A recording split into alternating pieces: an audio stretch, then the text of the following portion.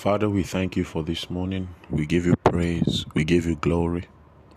Thank you for the opportunity to gather around your word. We ask in the name of Jesus that you'll speak to us and cause the next few moments to be for life, for light, and for lift. In Jesus' precious name, amen and amen.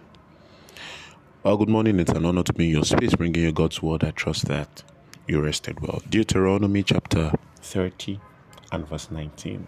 I call heaven and earth to record this day against you, that I have set before you life and death, blessing and cursing. Therefore, choose life, that both thou and thy seed may live.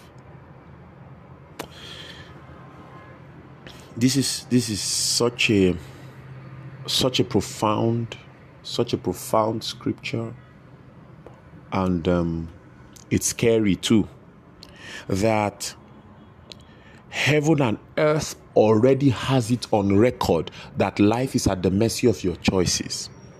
As I speak to you, I'm sitting right in front of my library and my bookshelves, and I'm seeing the number of books that I've bought over the years, and I'm just thinking I probably have spent a fortune on books.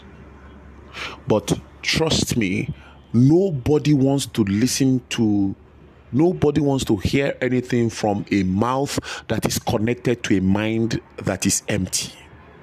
Today, people can sit and confidently listen without the fear of being disappointed, because over the years, the mind has been sharpened by the knowledge of those who have gone ahead. You know, when you buy a book, you buy a man's experience. When you buy a book, you buy a man's dealings with God. A book is not just pages on paper. No, is it? But I know how tough the choice to buy books. Some of those books were more expensive than my monthly and my weekly allowances. Many of these books I bought them while I'm in university. Some of them, of course, the decision to buy books is the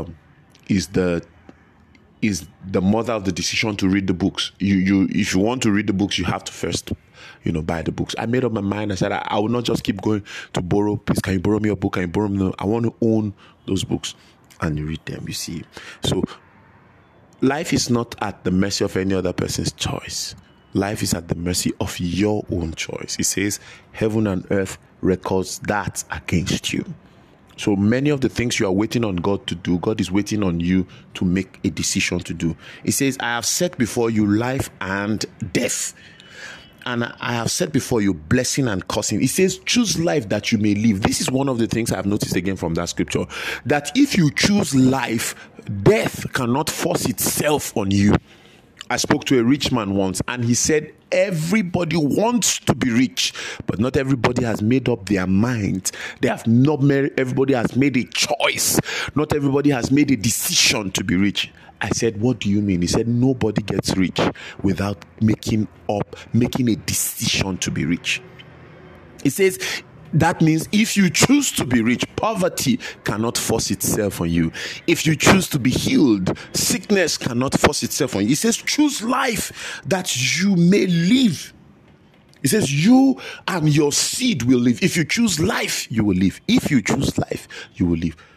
Joshua chapter 1, the Bible says that God spoke to Joshua after the death of Moses, the servant of the Lord. He says, Moses, my servant, is dead. Therefore, arise.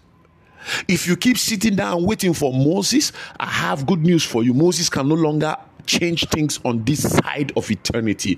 Moses is dead, and I'm not going to do it for you.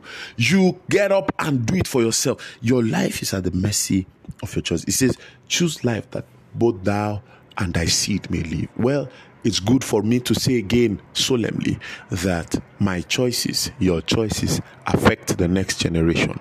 If you choose to be rich now, it means that it will affect the next generation. Choose to read. The choice to read is the choice to lead. Choose to buy books. The choice to have books is the choice to have knowledge. Make a good decision today. It will affect the next next generation. I trust that bless you. I'm sure you're going to let me that thought to bring you a word of faith and hope.